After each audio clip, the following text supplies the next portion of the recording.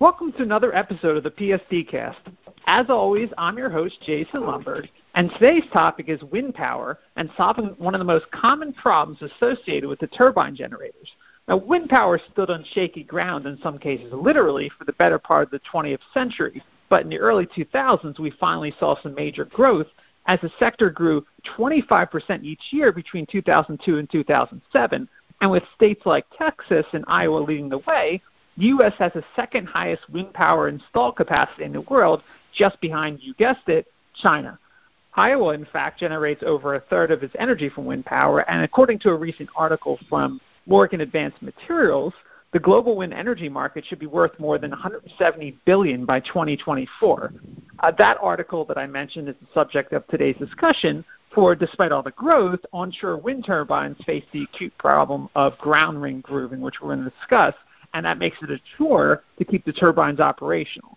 We're proud to welcome the author of that piece, George Finley, to the show, and hopefully he can shed some light on the problem and a possible solution. So, George, welcome to the PSD Cast, and to piggyback on my intro, where does wind power currently stand? How would you characterize its current state of development? Thank you. The onshore wind power is now very well established, with over 112,000 gigawatts installed in North America and growing. And I would characterize the state of development this way, that wind power has proven viable and that the costs of wind power production are competitive and constantly improving. Wind power is not only here to stay, but it will continue to grow for the foreseeable future. Right. So let's get into the meat of your article. Can you describe ground ring grooving? First of all, what is it and what causes it? Ground ring grooving is a phenomenon of wear on the slip ring. That is, the slip ring is designed to conduct shaft currents away from the bearings as a protective measure. And the grooving is an erosion of that slip ring surface due to mechanical and electrical wear. The mechanical wear would be friction, and the electrical wear is sparking. And both can cause damage, but the sparking is usually more rapid and more destructive. Right. So before we get into proprietary technology, what's the immediate solution for dealing with this phenomenon, and why do OEMs generally find it distasteful? The quickest solution is to add points of contact and to spread them around the slip ring. This ensures that the current is conducted by intimate contact instead of arcing through an air gap between the brush face and the slip ring surface. Likely, the OEM chose to use less brushes to reduce costs, but even the OEMs are beginning to add additional brushes on the newer designs as they are operating and maintaining these turbines for a longer period of time. It has become important for them to lower their costs of operation as well. So they're seeing the benefit of paying upfront to add points of contact and save costs in their operation and maintenance later on.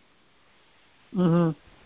So you sort of already got into this, but the default method for dealing with the cost and downtime involves introducing a brush holder which accommodates two brushes, right? So why does this process come up short? Well, the newer brush holders still are not adjustable, so you can't add the ability of putting the brush holder in closer proximity to the slip ring, which adds stability. With an adjustable holder, you're able to put the brush holder at an attitude that doesn't create a stubbing, which can cause some friction chatter. And so that instability in the non-adjustable brush holders causes the brushes to still lose contact, and some sparking can still occur. So while the extra points of contact help, the lack of adjustability still creates a stability issue that allows sparking.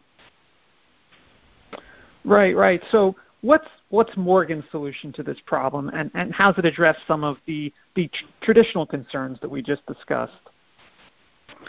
So Morgan's solution is to install 2 brush holders that are fully adjustable, and each holder holds 2 brushes.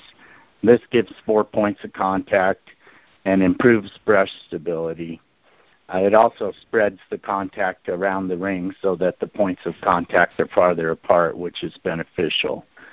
This extra contact and better stability helps maintain that intimate contact between the brush face and the slip ring surface, preventing the sparking damage.